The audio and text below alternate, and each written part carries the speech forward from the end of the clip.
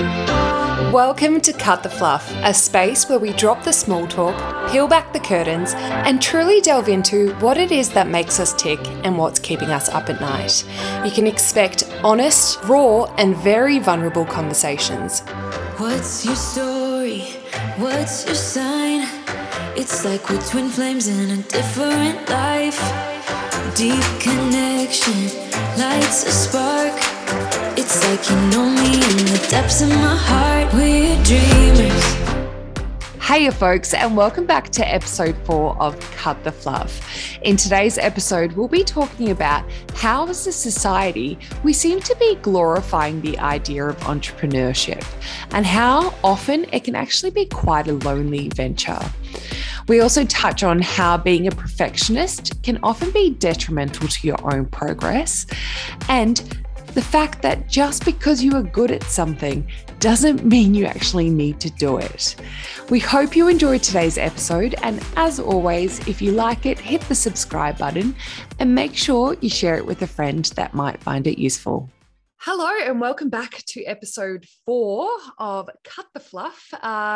Many of you can't see Annika and I, but for the third time now, we've rocked up in matching outfits. I think we're on the same wavelength, my friend. I think so. Yeah. I'm going to jump straight into today. Annika, do you believe that as a society, we're addicted to this idea of becoming an entrepreneur? Ooh. Okay. So many ways to unpack that. In a word, yes. If you are looking through the lens of a millennial or a Gen, who comes after us? Gen Z. We'll fact check that later. Gen Z.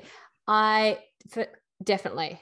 Like, I reckon there is a badge of honor around building a business, running your own business, being your own boss, having a side hustle, all things that I think are wonderful and take you down the path of sovereignty and being your own person and being only having to rely on yourself. And I also think it's a double-edged sword because you go down that path and lo and behold, 5 years down the track, you are still working as hard, if not harder, sacrificing weekends, time with loved ones, time away from your screen and like out of business building mode. And you are just in a land where there is another treadmill, another rat race. It's just lonelier. So yeah, cool. I like where we're going to go with this because I think this is loaded. Mate. I feel the same. I feel like it's almost glorified. And while I personally love having somewhat full control over my daily operations, I also sometimes miss the structure. And, you know, because I'm so heavily reliant on myself to come up with structure in my life and stick to it and hold myself accountable. It's tough. And no one talks about that aspect. They just see, oh, if you're working for yourself, you're your own boss, you work on your own time. But then, you know, the motivation factor plays into it. Some days you just don't feel like it, but you have to show up anyway.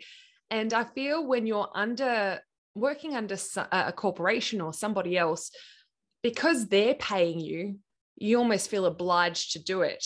Whereas you have a bit more wiggle room to get out of things when you're working for yourself. And it's a very fine line between, you know, leniency and actually getting it done. So yeah, I think it's a very lonely space as well, which I probably didn't realize just how lonely it can get in the working for yourself space. But then I guess we have the responsibility of having to ensure that we are networking and have contacts like you and I do, you know, amongst ourselves.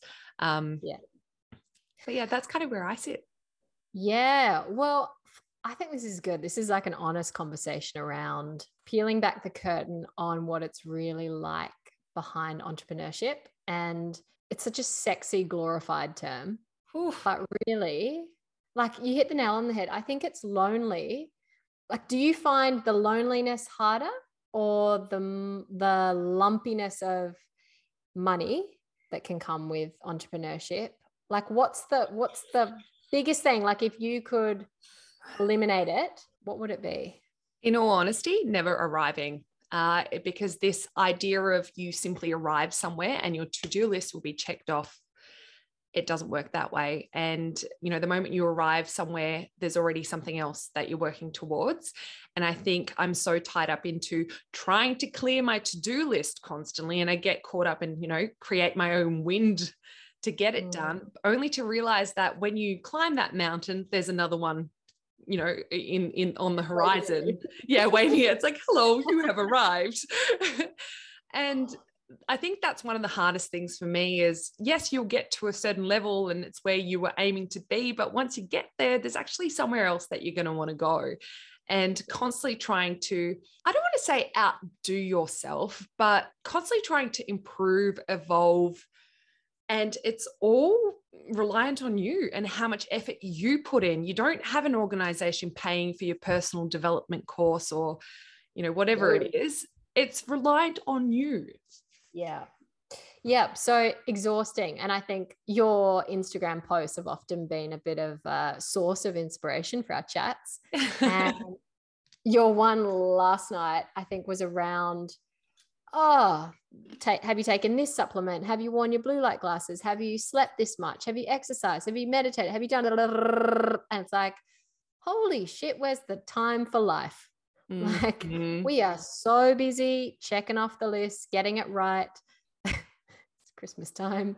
But like, that's how it feels sometimes, I think, in the world of entrepreneurship and being your own boss, being in charge of your own life. Like, where do we draw the line on the necessary stuff that needs to get done to like pursue your dreams and live the life that you want, and cutting away all the other stuff? Like, that's good information, good advice, but like, you can let some of that stuff go.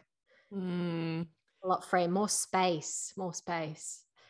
Yeah, I feel like you want to jump in and say something about that. I was just going to say, I think there's a fine line between trying to hold it all together and have every single piece in place and, you know, eat the organic food and make sure that you're going to bed at a reasonable hour and everything. But I spent so many years in that space of trying to perfect it that it became a detriment towards my health, of trying to keep everything afloat, keep everything to a somewhat perfect standard. I am a perfectionist. There's no doubt about that, but it actually became detrimental to my mental health, and which then led to physical health as well. So I think once it gets into that space of really, you just feel so overwhelmed and you just keep on, you know, we're fed so much information about how you should be leading your life and what it should look like and what's good for you and what's bad for you. That's not for somebody else to dictate. That's actually for you to try on that piece of information, like you would go to the shops, try on a dress, see if it fits right with you, try it out, wear it around for a week. And then if it doesn't fit, get rid of it. And you're not a failure because it doesn't fit your storyline or the way that you operate. And I think we're made to feel that in the current kind of comparison climate of online, and you kind of look at your neighbor with them thriving in the entrepreneur space, and you kind of second guess yourself constantly. So I think that's when it starts to get into that space of really affecting your own mental health, and you start realizing that you just feel like things are starting to really slip and you can't get a grip on things. It's time to assess. Yeah. Do you feel like you're at that junction point right now, or you go through multiple? It's almost like a spring clean where you go through the wardrobe and you're like, this doesn't fit anymore, getting rid of that. Ooh, this one, we're going to revive that. That was a good thing for me. Do you go through that periodically in your life, or is there like a big bang moment where you're like, everything out, it's not working? I think for me in my journey, it's been and I've spoken about this before, it's the operating system that I had prior to Los Angeles, going over to I speak about LA a lot, but going over to LA, having the experience that I did, having the opportunity to kind of rewrite my trajectory for the future, and then coming back to a place where I developed my initial operating system and trying to figure out what sits, what doesn't, and sifting through it all. And I've been, because I am a perfectionist, I don't do anything by halves. And I think I'm so proud of myself for starting this podcast, because it's not perfect. And it's like challenging an aspect of me that I just constantly, I'm like, oh God, but then I hear the finished product during editing. I'm like, hell yeah, we're doing it. Yeah, totally. So yeah, allowing elements to fall away. And, I kind of shifted from the corporate into this health sphere just naturally, through just my interest in the human body, etc. But then I found myself getting caught up in that, trying to keep it perfect, held together, tick every box.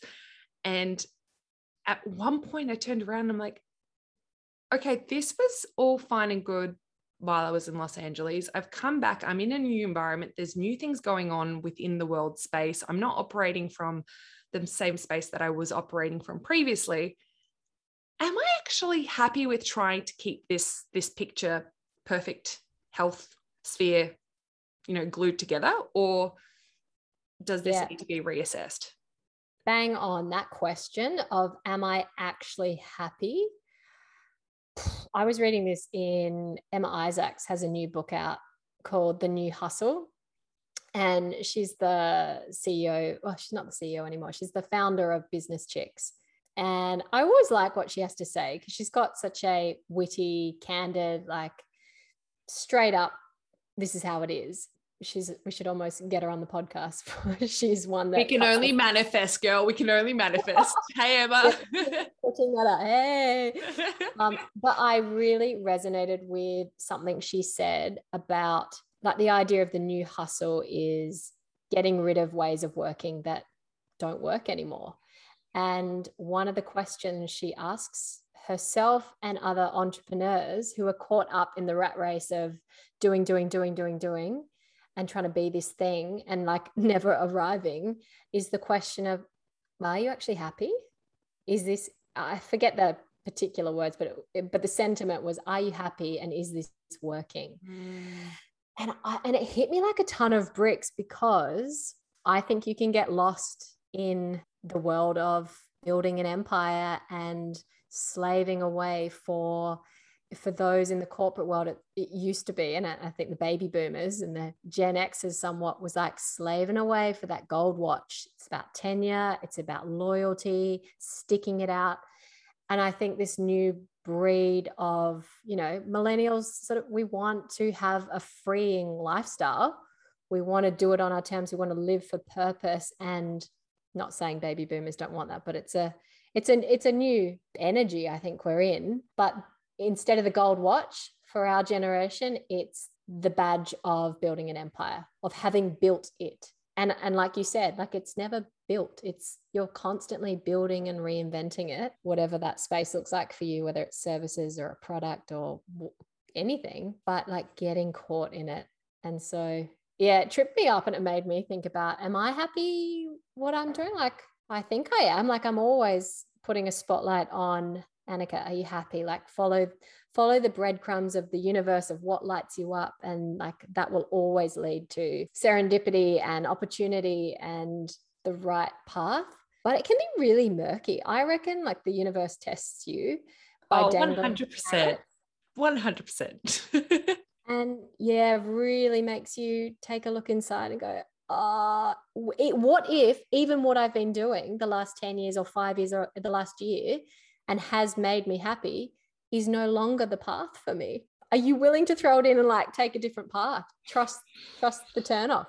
And at what point do you throw in the towel? And this whole concept of, just because you're good at something doesn't mean you need to do it, my friends. Yeah. Can you speak to that? Are you good at things and you feel a compulsion to pursue them as in a career sense, but actually you'd like to throw the towel in?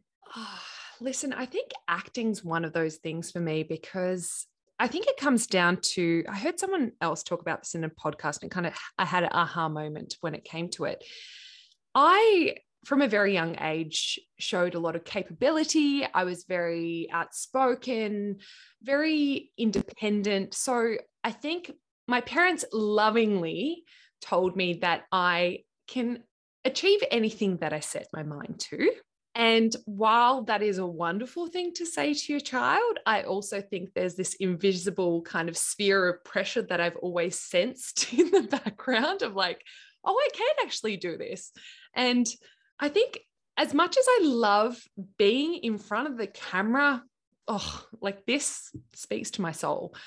I don't know if I have the level of dedication to the craft like others do.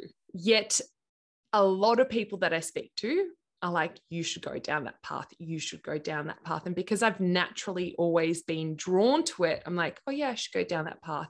And so I'm faced with this, like, I know I can do it. Doesn't mean I should.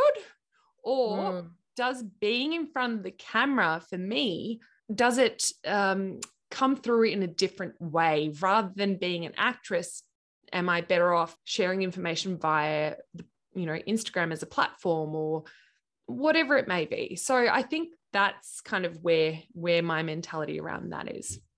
It doesn't have to look a certain way, a way that is perhaps the mainstream perception of you have an interest in something, so therefore you go down this path. It could look and feel completely different. And evolve based on all the touch points that you've had in your life. I'm sure that I look back now and, you've spoken about that thread between your life story and trying to understand how it all kind of comes together. Sometimes it doesn't, folks, but the essence of the experience and the things and the interactions and the experiences that you had in those spaces are what feed into the career change or the bigger goal. What would you say to someone that has an inkling of what they think? Like, I call them the breadcrumbs. So they see the breadcrumbs, they feel the bread. They're like, I think I want to go in that direction, but I don't have enough evidence or confidence or insert whatever it is to go down that path. What advice would you have for them to at least, I don't know, explore it or dabble to find out what it is? What's that tug of the heartstrings, like you wake up and you're like, oh, there's something out there for me. Magic doesn't happen from our comfort zone. And while we can look on and really admire others that are doing it and get an idea and sense of what it looks like, until we're actually in it and experiencing it ourselves in some way, shape, or form, we'll actually never know if it suits us or not. And rather than waiting 5 years to try on the metaphorical dress to see if it fits right, I try my best to try it on right here, right now, and then bang, onto the next one. And I think that's a really great mentality that a lot of great entrepreneurs have, is that do it, fail fast, ultimately. Try something. You're probably going to suck at it the first time around. Let's be honest. And if you want to ensure that you get better at the craft, it's going to take time, dedication, consistency. And I think we fool ourselves in believing that you're just going to show up at something and you're going to be great at it. You might be more naturally inclined to something, like me speaking in front of a camera. I'm naturally good at it. And I didn't actually realize it was a skill either. I just thought, I think everyone can do that. Back to your question, what is one thing that will give you a taster of what it's like to be in that space? So whether it be attending a networking event, whether it be signing up to an online course, whether it be going down a YouTube rabbit hole, you need to try it on. There's no other way to kind of decipher whether it will suit you or not without actually trying it on.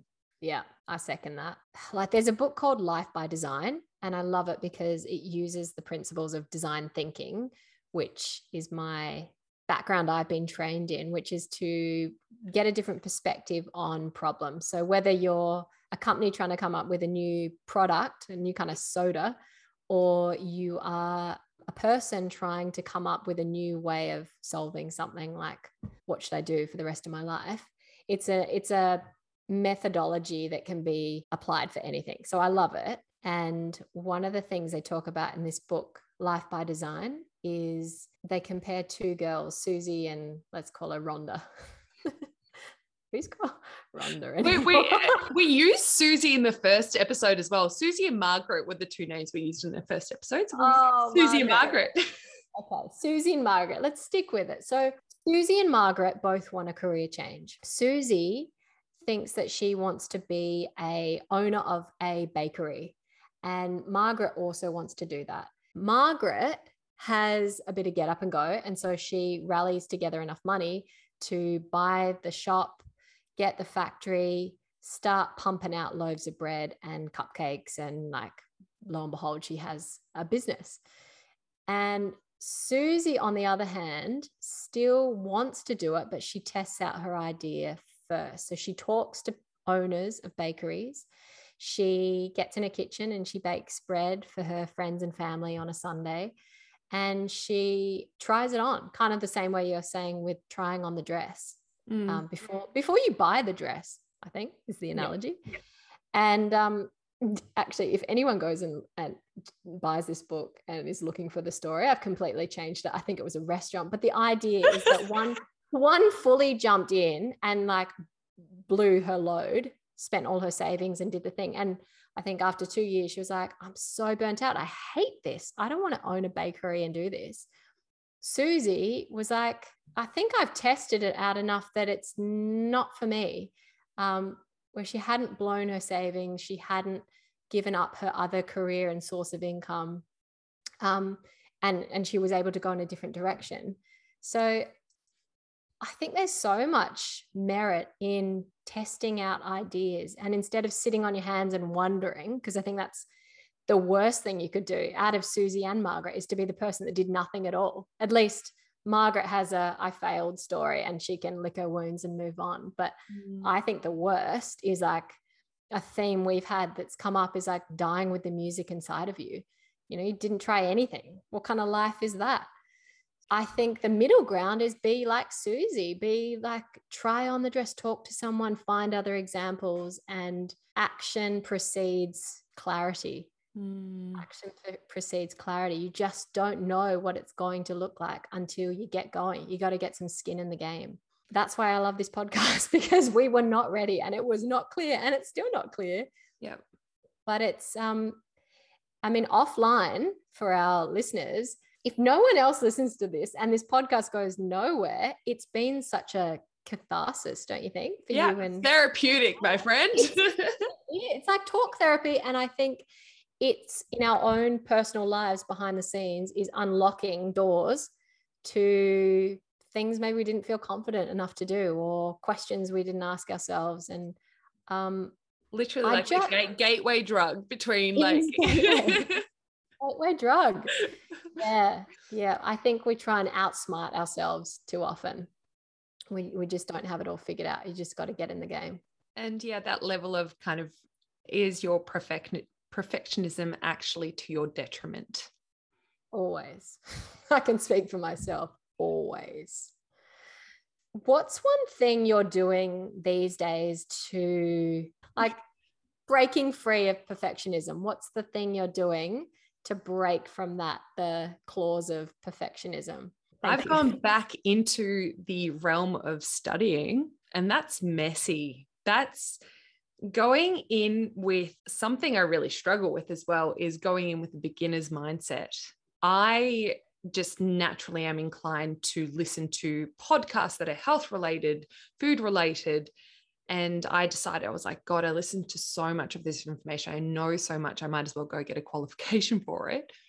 I think just honoring the fact that I am a beginner and being okay with that. And there's this like fight that I experience of like perfectionism. No, I know. But then there's this like, actually, you don't. And I think it's really important to honor the beginner's mindset, because then you leave yourself open to expanding and hearing information. Because if you're there thinking you know it all, you generally don't soak more information in. Good one. How about you? What am I doing to break free from the claws of perfectionism? Aside from the podcast and putting out messy art into the world, that would be it. So putting art into the world. And I'm guilty of sitting on my hands. I've been that fictional character that sitting on their hands for fear of getting it wrong. Hate being wrong. And trying to fight that by building momentum for myself. So that looks like stuff I have fought for the last 5 years in this world of entrepreneurship, longer, is like, babe, you got to put it out there. If you write the post, you got to click publish. Like, low, ding, ding, ding, ding, ding. No matter how many podcasts or courses or whatever it is that you listen to, you got to get your skin in the game. So I got to take my own advice. And I have been just going through my archives of articles I've written, but never hit publish. And I haven't hit publish because I'm like, oh, it's not finished, or like, it's not good enough. I think Emma also said this, it's never going to be finished. It's constantly, Emma Isaacs in her book, it's constantly going to be evolving. So the moment you hit publish on a book or whatever, venture you're on, it's going to continue to evolve from there. There's going to be new things that you're going to want to put in, but in that moment in time, it was the right thing. And I just really want to unpack this concept of getting it wrong. What does that actually mean? Like, where have we assigned to this idea that we are getting it wrong? By whose books? Right? Is there a little man in the sky with a checkbox, like with a clipboard, like right, wrong, right? And I understand there's a societal aspect to it, but we are all individually writing our own stories. This is my lifetime. Yes, I'm a good person and, I think I'm doing things right by the society, but the actual concept of doing something wrong is, I think, a silly one that I think all of us just have assigned to when it doesn't actually exist. It's so silly, isn't it? Because failure means you're learning. The only failure is not doing anything or not learning the lesson. But if you're not even putting anything out there, then there is no lesson to learn. And then you just never grew and you never evolved. And like, Amen. What a waste. That good old saying that life passes those by that are busy making grand plans for it. So rather than making grand plans for your life and not engaging, it's time to get in there, folks. Get those hands dirty. On that note, Annika, I'm pretty happy to leave this conversation here and wrap up episode 4. That's 8, but 4 of Cut the Fluff. And until next time, my friend. See you later, alligator. See you later, alligator. And a reminder, if you enjoyed the episode, hit the subscribe button and make sure that you share it with a friend that you think might find it useful. Bye.